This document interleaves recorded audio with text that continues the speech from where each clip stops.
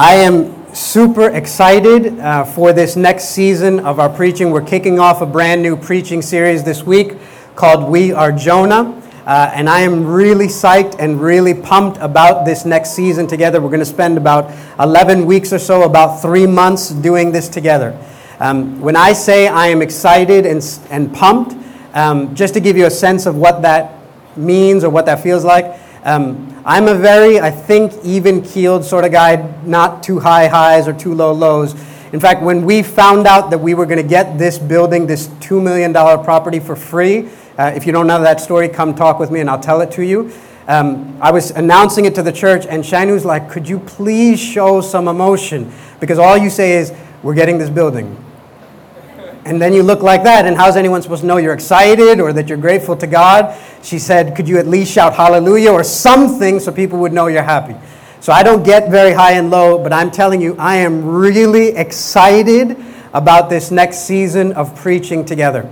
I just have great hope in the ability of God's Word to do something great in our church, for you as individuals, for us as a community, and even for it to spill out to our city. So I have great hopes, big prayers for what God could do over these 3 months through the preaching of the Word. I'm also excited because this is really our first crack at preaching through a book of the Bible in whole. So if you've been with us for any time from September on, you know that we preach every week. We preach from the Scriptures. We've done a bunch of topics together, but we've sort of hopped from here to there and jumped around a bit. And those have been good. We've talked through the cross and we've gone through the Scriptures as we've done that. But this will be our first shot at what will be our pattern, our norm for us, which is to just pick a book of the Bible, start at chapter 1, verse 1, and keep going till we're done. So I'm really excited that we get to do that together as a church, and we get to start doing that in this season. And I'm hoping that it'll even give you wings for when you do this on your own, of picking a book of the Bible, starting at the first chapter and the first verse, and going till you're done. So to do all that, we are opening to the book of Jonah. For the next 11 weeks or so, we're working our way through the book of Jonah. You don't have to be ashamed about what you're going to have to do now, which is secretly, without anyone seeing, go to the front of your Bible and find the page number for where Jonah is. When Sibby and I met to prep this series, we have all these great hopes, we know the themes, and then we start looking for Jonah and we turn to each other and we're like, where is that again? Which is very embarrassing. So since I've laid that out there, you can look at that first page and turn to page 774. It's in between Obadiah and Micah. You'll find the short Old Testament book of Jonah. One of the shortest in the Old Testament, just 4 chapters, 48 verses. That's it. Though it is hard to find, it is very well known. It's a really well-known story. Well-known to people who have grown up in the church, for sure, as you've heard it read as a kid or now read it to your kids. Well-known also to our culture, to our city. Most folks have some familiarity with this story.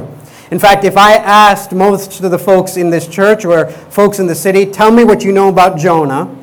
If we played the word association game and I said Jonah, you would shout back whale, right? Most of the folks in our city would shout back whale, because Jonah is the story of the man who got swallowed by a whale and lived to tell the tale. That's what Jonah is. We would say that the central character in this book is Jonah, and the supporting cast is played by this 10-ton beast, right? The supporting role is this great fish. So then it might surprise us to hear that neither is the case. That this story has at center stage someone else. That the spotlight of the book of Jonah is reserved for a different character. One British preacher named G. Campbell Morgan, he said this. He said, when it comes to Jonah, men have been looking so hard at the great fish that they have failed to see the great God. And I think that's right when it comes to Jonah. We have put all our focus in on this great fish that we miss the great God who is at center stage, who the spotlight is on when it comes to Jonah. In fact, if we were in an English class together, if this was Literature 101 and we were studying Jonah, as we work through it and analyze this story, we would best describe the fish as a prop. That's what the whale plays in Jonah. Jonah's whale is at best a prop on stage. And Jonah himself is what we'd probably call a foil. So if you've studied literature, you know that the foil is this character who's placed into the story to sort of highlight and contrast with the main character and the hero. When you look at a foil in a story, you're drawn all the more to the greatness of the main character, because all the foil does is sort of highlight who you're really supposed to look at. That's what's happening in Jonah. Because as you keep looking at and staring at Jonah, he's supposed to sort of contrast the hero of the story, who is God. And so what I want you to hear right off the bat is that there is much more to these 4 chapters, to this very familiar story, than what meets the eye. One commentator has said it like this. He said, Jonah is perhaps the most widely known, yet least understood book of the Bible.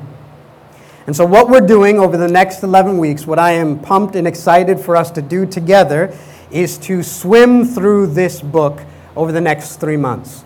Before we're done, we will have read every word, walked through every chapter, studied through every verse. And if that's sort of where we're headed, here's what I want us to do today. Today, if we're going to swim in these chapters in the weeks to come, today what I want to do is just sort of get our feet wet. I just want us to sort of stand by the shore, splash around a little bit, just get a feel for this book before we dive into its chapters next week. So today what I want to do is just let you stand back, look at the book as a whole, and get an overview for these 4 chapters. Hear this story and its major theme. Be introduced to its characters. Learn a little bit about the background of the letter or the book itself so that we are ready next week to plunge in. So that's going to be our prayer. We should have big prayers for these next 3 months together. Ask the Lord to do great things. Let me pray now, and then we'll consider Jonah together. Let's pray. Father, we do ask that you would do what only your word can do. We know that man's word is often ineffective or impotent or destructive at worst. But your word is altogether different. In Genesis 1, your word goes out and creates from nothing an entire universe. In Isaiah 55, you promise that your word will go out and it will accomplish what you sent it forth. It never returns to you void. We hear in John 11, Jesus speaking a word, and from it a dead man comes to life. In Acts 2, the word goes out and 3,000 people are cut to the heart, and they ask, what must we do to be saved? In Hebrews 4, we're told that the word is living and active, that it penetrates and pierces soul and spirit. We have great hope and faith in your word, and we ask that you would send out your word. We ask that your word would go out and do some life-giving, resurrecting, convicting, fruit-bearing work in our hearts and souls. And let it begin here at 7 Mile Road, and let it spill the banks into the city of Philadelphia. We come not to the wisdom of man. We are submitting ourselves under your word, and we pray that in this coming season you would do great things as we submit to you and your word. Hear our prayer. We pray it in Jesus' name. Amen. All right, Jonah 1. I'm just reading the first 2 verses today. That's as far as we're going to get. Here's what it says. Now the word of the Lord came to Jonah, the son of Amittai, saying, Arise, go to Nineveh, that great city, and call out against it, for their evil has come up before me. In the very opening lines of Jonah, you are introduced to the major characters in the story. The next 4 chapters have an interplay between these 3 characters. You have Jonah, the missionary who has been called by God, the prophet who knows God, who has been called by God to a certain mission. You have Nineveh, who is unlike Israel. They are Gentile, they are pagan, they're part of an empire called Assyria. They are idol-worshipping idolaters, hell-bent, wicked city. And then you have the Lord, who has called this man to mission, who is calling this prophet to go to this wicked city so that he could show mercy upon them. So that's the 3 major characters we're going to see over and over again over these next few weeks. So today what I want to do is sort of, again, give you a broad look. I want to picture sort of a plane flying 10,000 feet high and just getting a survey of the whole land before we hit the ground next week running. So we're going to mine through these chapters and verses. This week, we're sort of getting a big look, a survey of the land, flying at an altitude of 10,000 feet so we can get a survey of Jonah as a whole. And right off the bat, if you're going to do any serious study of Jonah, if you're going to do any serious thinking of Jonah and how it connects to your life, one of the questions you've got to address right off the bat is, how are we going to see this book? How are we supposed to understand this book? I mean, you just consider the story, and one of the first questions our city would ask is this story real? I mean, what are you to do with the fact that this story is a man who gets into the digestive tract of a great fish, survives there 3 days, and then is spit back out? What are you supposed to do with this story? And I want you to know that Christians who love the Lord have wrestled with this throughout the centuries, throughout the generations, about how to understand the book of Jonah. And so some say, listen, what you have here in these 4 chapters is a parable, right? It's not true. It didn't really happen, but that's not the point. It tells you a lesson. It gives you a moral. It serves a point. Like we know that when Jesus talked about the Good Samaritan, there was no robbery that happened along the way. When he talked about the 100 sheep and the one that got lost, there were no 100 sheep. He's telling a parable. He's making a point. That's what Jonah is. Some have said, no, it's not a parable. It's better seen as an allegory. So if you know what an allegory is, you know that every part of the story represents something else. And when you read Jonah, you're supposed to think of what it points to. So Jonah, for example, represents Israel. And in some ways, I want to agree with that. Jonah represents Israel, and then the whale represents Babylon. So if you know the story, you know Israel was taken into exile by Babylon. And so just like Babylon swallowed up Israel, so the whale swallowed up Jonah. Everything points to something. The plant represents this guy named Zerubbabel. The worm represents something. The sun represents something. And pretty soon you're sort of goofy and everything represents something else, but nothing has anything to do with Jonah.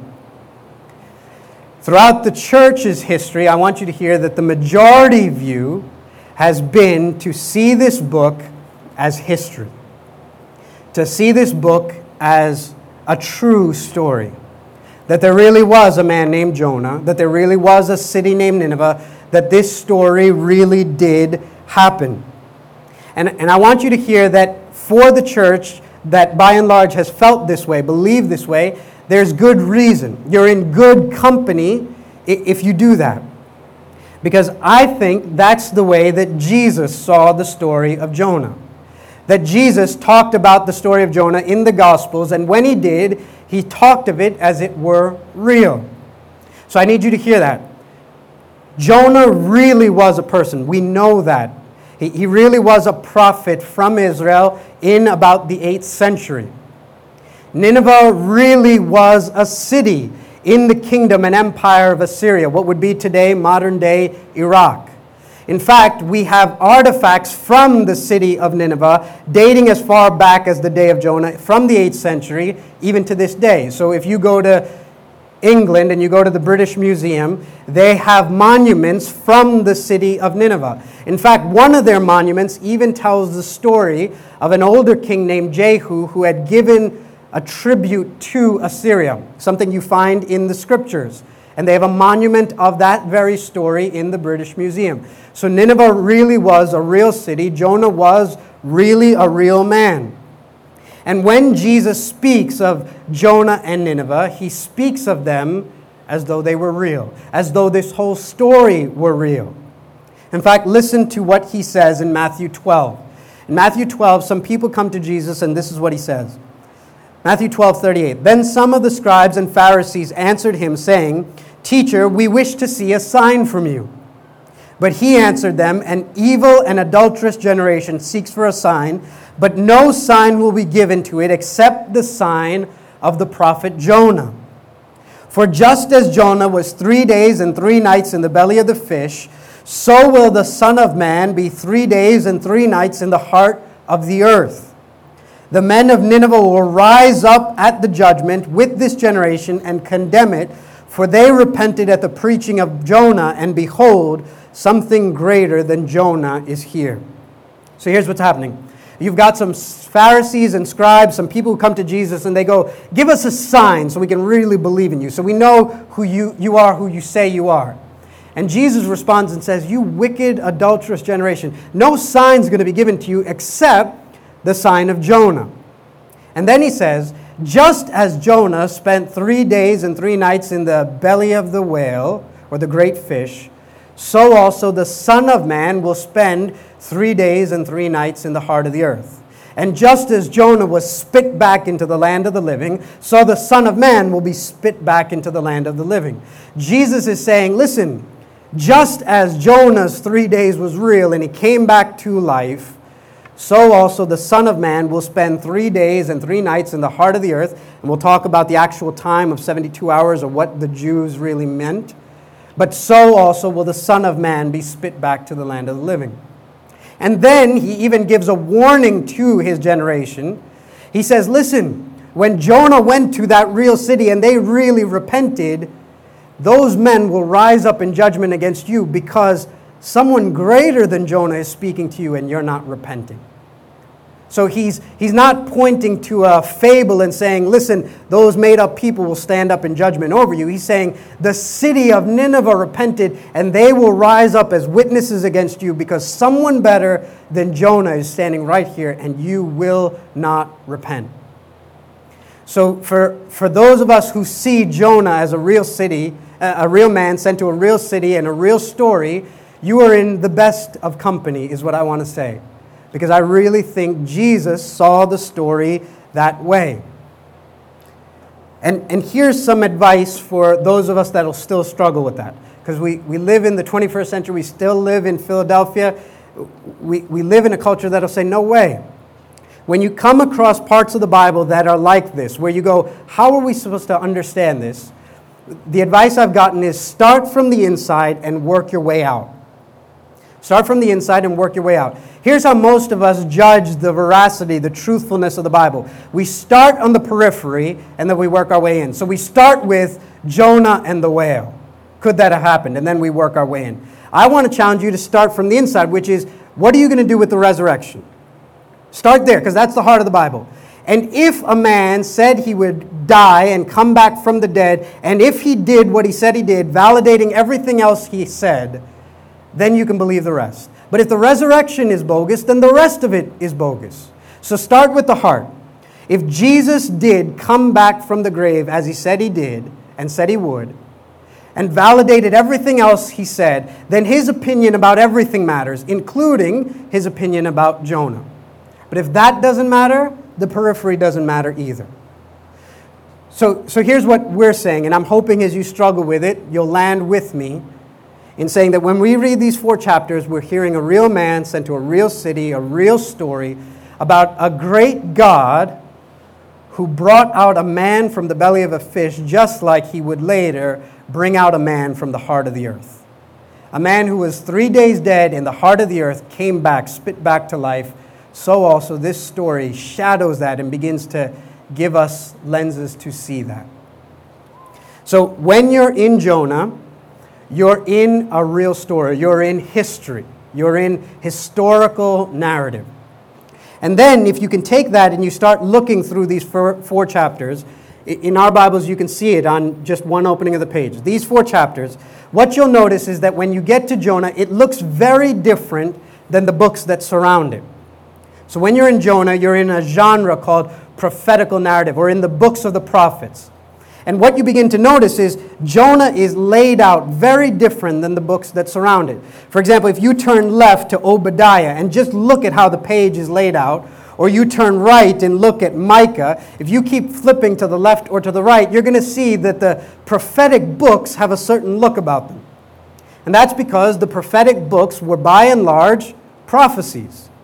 You've got maybe 1 or 2 lines of narrative in the very first chapter, and then the rest of the book is written in that weird way because it's prophecy, it's oracles from God. And immediately, just by sight, you can see that Jonah is different. Because for Jonah, the prophetic message is not the bulk of the book, rather the story of the prophet is the bulk of the book. For Jonah, His actual prophetic message is one half of one verse. You've got 4 chapters, 48 verses. In chapter 3, verse 4, for one half of one verse, you have Jonah's actual message. The rest of the book is narrative. You've got 5 Hebrew words for what Jonah's prophecy actually is, because the rest of the book is a good, long, sustained look as the prophet himself. And so when you're in Jonah, you're treated to something that you don't get in the other books. We don't know much about Amos the prophet or Nahum the prophet or Micah the prophet, but you get a mouthful when it comes to Jonah. You get a good, long look at this prophet and his life. So what do we know about Jonah? If that's some background of the book itself, what's some background that we know about Jonah, the man himself, the prophet who this book is about? For many who are familiar with the story, it might surprise you to hear that Jonah is not the first place where we're introduced to this prophet. Jonah 1 verse 1 is not the first time Jonah appears in the scriptures. In fact, Jonah first appears in the passage that Jim read for us in 2 Kings. So if you have a Bible, turn to 2 Kings 14. We're looking again at verses 23 to 28. 2 Kings 14, 23 to 28. This is Jonah's arrival scene in the scriptures. Hear it as you turn there. In the 15th year of Amaziah, the son of Joash, the king of Judah, Jeroboam, the son of Joash, king of Israel, began to reign in Samaria, and he reigned 41 years. All right, let me just give you some quick background so that we can keep reading and you make sense of it. Israel was one kingdom under a king named David, whose prayer we read before when we were giving. His son Solomon, they ruled over one nation called Israel. After them, their sons ruled in such a way that the kingdom was split. And so now you had Israel in the north and Judah in the south. One nation Israel into 2 kingdoms, northern Israel, southern Judah. And in the north, you have this succession of wicked king after wicked king after wicked king.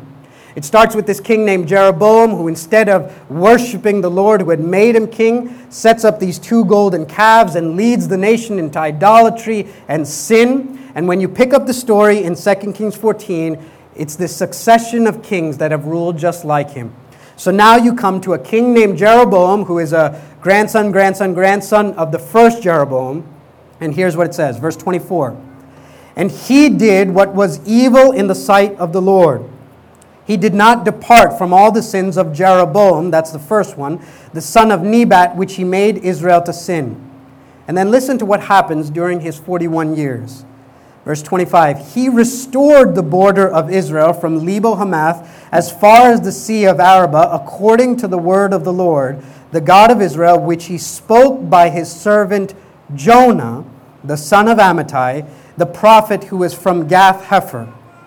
For the Lord saw that the affliction of Israel was very bitter, for there was none left, bond or free, and there was none to help Israel. But the Lord had not said that he would blot out the name of Israel from under heaven, so he saved them by the hand of Jeroboam, the son of Joash. So here's what you have. You have Jeroboam II, who's ruling from about 782 to 753, so 8th century.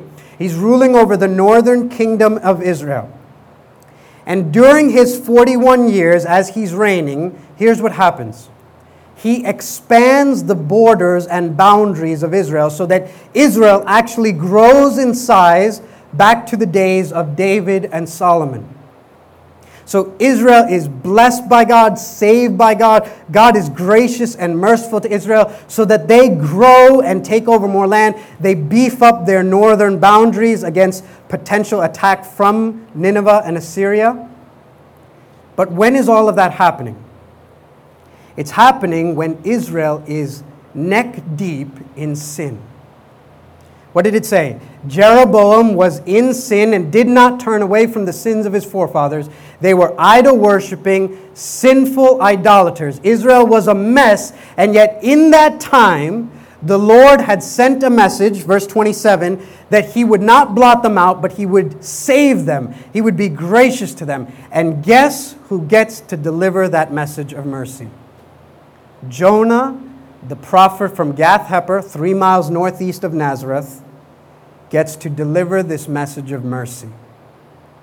So that when you get to Jonah chapter 1, verse 1, and it says, "Now the word of the Lord came to Jonah, son of Amittai," the first readers who are reading Jonah are not sort of scratching their head going, "Jonah, Jonah, Jonah, who's Jonah?" No, rather they're going, "Jonah! Our boy Jonah has another message. Let's listen up, because the last time he spoke, our kingdom expanded." Because Jonah's the one who firsthand got to deliver the message that God was going to be merciful to a nation that was in sin. You think of that.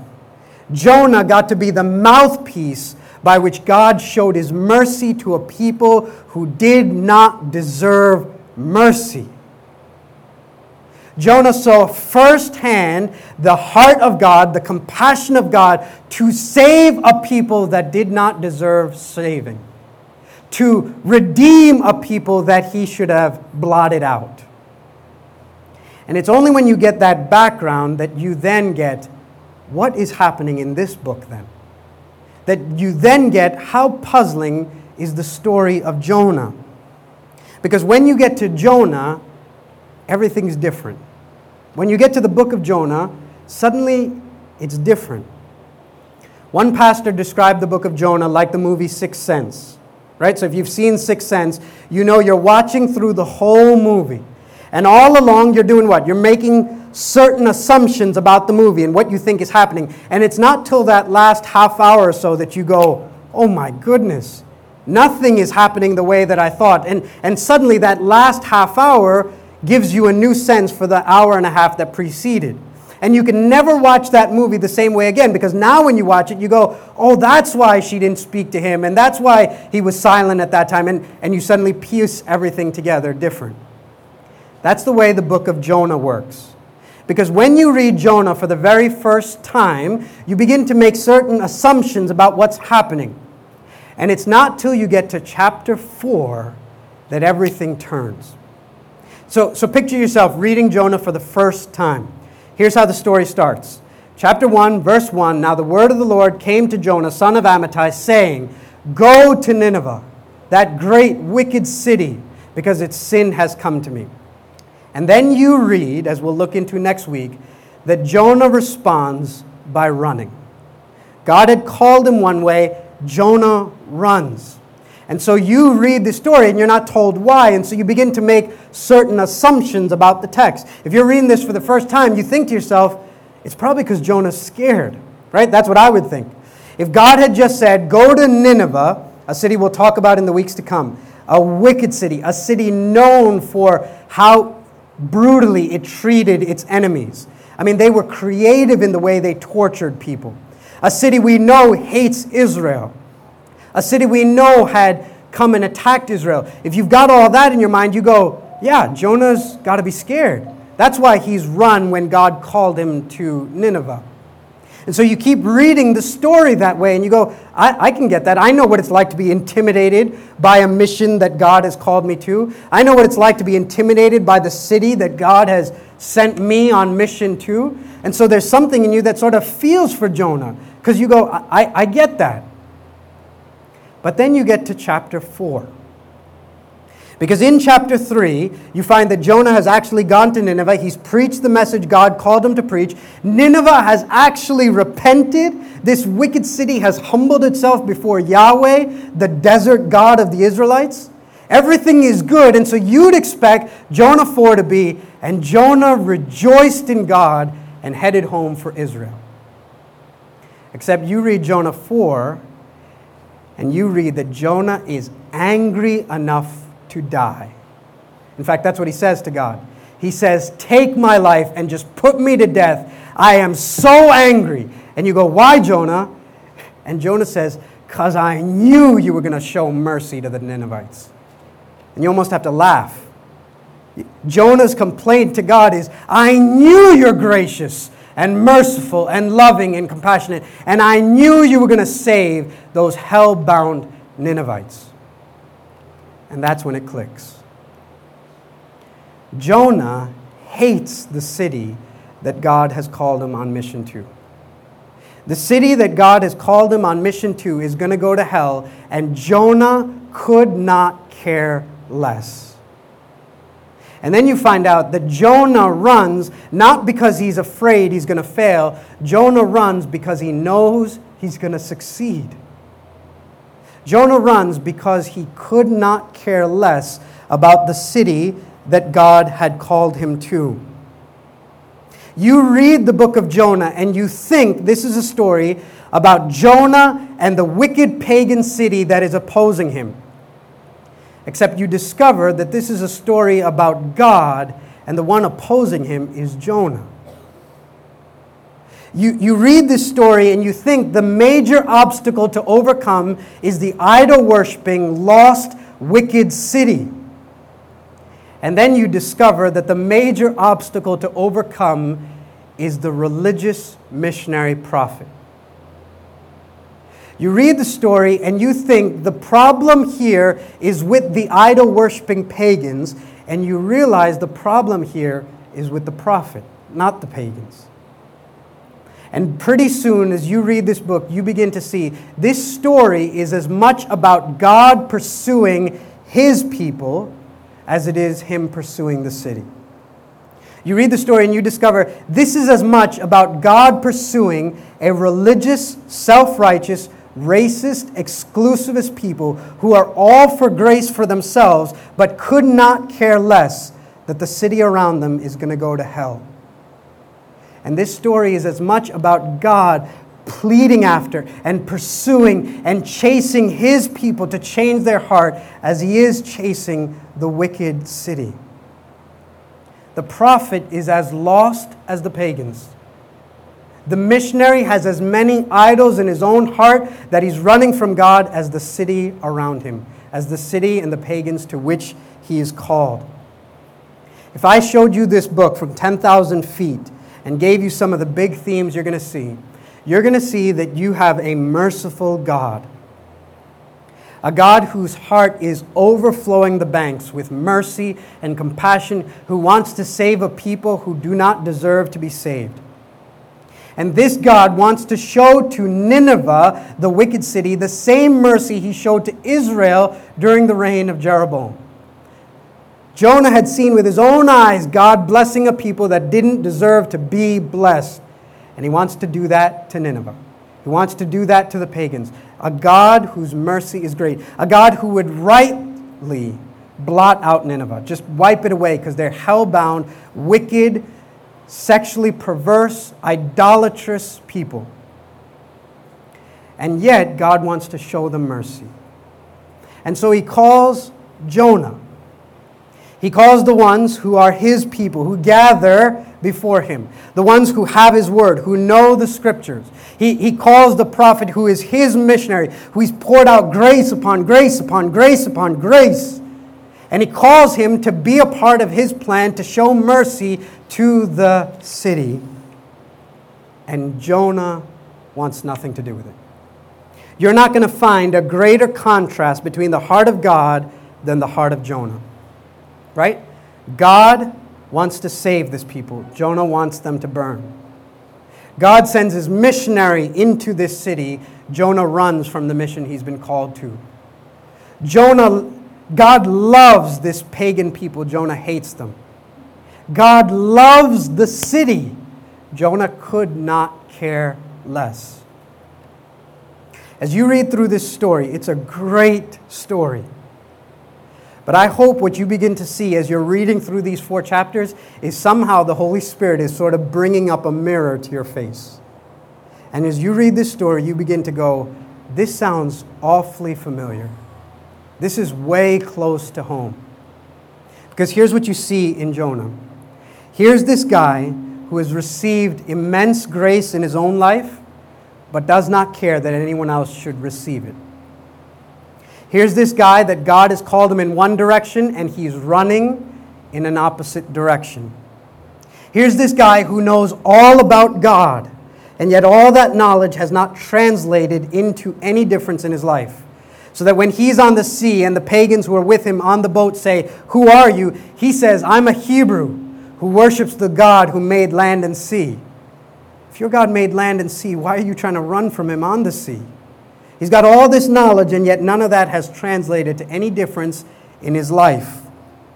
Here's this guy who God has called him to share good news with his city, with this city of people who look nothing like him, because God wants to bring them in also, and he could not care less. He wants nothing to do with it. Here's this guy who is all for grace and compassion for himself and for other people who look like him. Think of that. When the pagans ask him on the boat, as you'll see in chapter 2, or at the end of chapter 1, who are you? The first thing that comes out of his mouth, I'm a Hebrew. And when God calls him to give this mercy message to his own people, he's all for it. He strolls into town and tells them, God's going to bless us and our people. So if you're Jewish, if you're Hebrew, Jonah's all for you. But when God wants to deliver that message to a people that are of a different culture, a different race, a different religion, who are going to come in on this mercy too, he wants none of it. Because I'm all for talking grace with people that look like me and people that have my background and my story and my narrative and my culture. And I hate the idea that outsiders are going to come in and spoil what we've got going here. Here's this guy who is so self-righteous and proud that he does not see the idols in his own heart, but can pick them out when he sees them in the city. I mean, you look through the book of Jonah, and the storm doesn't come because of the pagans. The storm comes because of the religious guy. And when you look through the book of Jonah, everyone's getting the message, except one guy, Jonah. Everyone sees their sin, except one guy, the religious prophet, the missionary. God's missionary is the only guy who misses the point. As you see this book, I hope you begin to see what's happening around us. I hope you begin to ask, wait, who are we still talking about? Are we still talking about Jonah? Because this sounds awfully close to home. I read this week that the Jewish people had a custom on the Day of Atonement. So on that one great holiday of the year where they would gather to confess their sins to God, one of their practices was to read through the book of Jonah. And when they finished, in unison, they would shout, "We are Jonah." That's how they'd respond to the book. And I hope 7 Mile Road, as we go through these 11 weeks and these 4 chapters, you say the same thing. We are Jonah. Rebellious missionaries with our own pet idols who have been called to a sinful city by a merciful God. We are Jonah. This story is our story. So here's what I want to close with. I have 4 prayers going into these 11 weeks, into these 3 months. They all start with R, so that hopefully you could remember them and you could pray them with me. And I'm pleading with you to pray with me even this week as we get ready to do this series. 1, I'm praying for repentance. I'm praying for repentance. As you go through the story of Jonah, the most ironical thing, here's the great irony. The pagans in the boat, repent. The pagans in the city, repent. Everybody everywhere is repenting except one person. The only person you never see repent is Jonah. And it's sort of like the book is pushing you to say, when is the prophet going to repent? When is he going to see his idols? When is he going to tear his clothes like Nineveh did and repent? When is he going to confess the racism in his heart? When is he going to confess that he wants nothing to do with God's mercy? When is he going to confess that he hasn't fully gotten the gospel, which is why he doesn't want the gospel to spread to anyone else? When will the religious person repent? So I'm begging God that before our city repents, that 7 Mile Road would repent. I've read of stories of churches that were being started hundreds of years ago, denominations. And when they gathered, the Spirit would just fall so that for like 2 hours, people would just weep and repent of their sin. Nobody could explain what was happening. It wasn't because someone prodded something emotionally for them or said something. The Spirit of God would just fall and they would begin to weep over their sins. I have no idea how God could do it here. But I'm really begging God, not because I say something clever or can pluck at your heartstrings. I'm praying that God would send His Spirit and expose our idols and expose our sin, expose the fact that we could not care less about the city around us, and we would repent. That before the city rips their clothes and humbles themselves and fasts, that God would bring a spirit that causes us to repent and fast and confess our sins and turn to God. So I'm praying for repentance. Second, I'm praying that God would ruin our comfort. I'm praying that God would ruin our comfort. This is struck so close to home for me. When you read the 4 chapters of Jonah, what you get is a guy who is all for talking about the grace of God all day long with people that are just like him. So the Hebrews, the Jewish people, he could sing with them, he could pray with them, he could talk with them, he could celebrate God's grace with them. But when God wants that grace to extend the boundaries that He's comfortable with and bring in people to the party that He wants nothing to do with, He bails. And I want to say, I love what God is doing at 7 Mile Road. I really do. But it is really comfortable. It can be really comfortable here to be around people that are your age, your culture, your background, your education. There's just a lot of similar people here. And we could be for grace all day long. We could love a series on the cross so that we could keep talking about the grace of God to us and hate the idea that God might want to bring people from this city that look nothing like the people gathered here, with different backgrounds and different religions and different races and different cultures and different stories. And we could continue for the next 5 or 10 years huddling around race or ethnicity or culture or socioeconomic class, and we could build this thing around so much other than the gospel. But if we built it around the gospel, then everybody's invited to the table. So I'm begging God to begin to ruin our comfort. I'm also praying for revival in our city. If Nineveh really is a real place, and if Assyria really was as bad as in the weeks to come, I'm going to tell you they were, then Jonah chapter 3 says that revival broke out in the city, a real city, so that, it says, from the least of them to the greatest, everybody started weeping and confessing their sins. The idol worshippers turned to Yahweh, so that news of it spread to the king, and he ordered that the whole city fast. So here's my question. Is there anything in you that believes that that could happen to the city that God has called us to? Is there anything in you that believes that revival could break out in Northeast Philadelphia and spread to Center City and make its way to North Philly and down to South Philly, so that word of it could even reach Mayor Nutter, and so that news of this would spread? And I'll tell you, my heart struggles to believe. And yet I'm praying that the gospel that was strong in Jonah 3 is still as strong today, so that God could actually change our city. And lastly, I'm praying that we would recognize the heart of God. So I'm praying for repentance. I'm praying God would ruin our comfort. I'm asking you to pray with me for revival in our city. And I'm praying that we would recognize and realize the heart of God. God wants to save Nineveh. And I want you to hear this, because we say it all the time, and I'm asking, that's what I'm doing. I'm praying that God would make us believe it. God loves Philadelphia. If you're honest, maybe you would even say, I don't give a rip about this city. I really do not care. And if you're honest, that's where you'll start, and that's where you'll say, Lord, you've got to change my heart, because no pep talk is going to do that. I can't psych myself into loving these people. I just do not care as long as I go to heaven and the people around me do too. As long as we have good Bible studies and good things that we can attend, I'm really good here.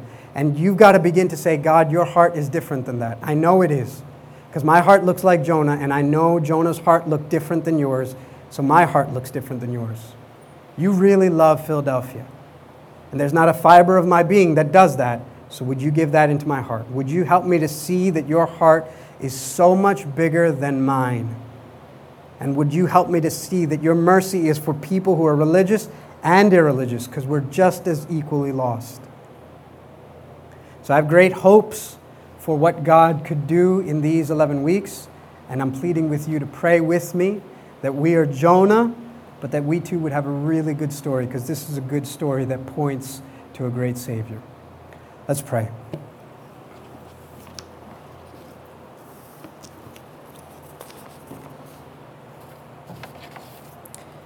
Jesus, in the New Testament, you went to a father and were about to heal his boy, and you asked him, "Do you believe?" And he honestly said to you, "I believe, but help my unbelief." I don't know of a more honest prayer for me, and I suspect for this church and for my brothers and sisters, than, "Lord, we believe, but help our unbelief."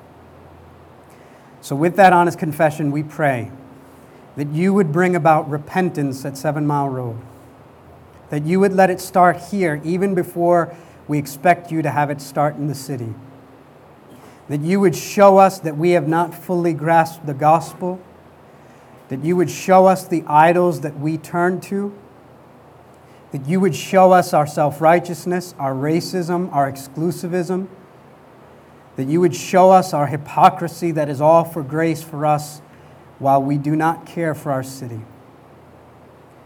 We pray that you would bring repentance. Throughout church history, revival has never happened without repentance preceding. We can't force your hand, we just plead with your hand, and we trust your sovereignty. We pray also that you would ruin our comfort. Lord, let what people gravitate to here be more than culture, be more than ethnicity, be more than language, be more than social class. Let what holds the people here together be the gospel of Jesus Christ. And if it is that, it will draw our city. We pray also that you would help us to recognize the heart of God, that it is very different than our heart, that it longs for our city, and that you would change our hearts from ourselves and Jonah's heart to God's heart. And we pray for our city. We trust that the word of God could go out here and bring revival.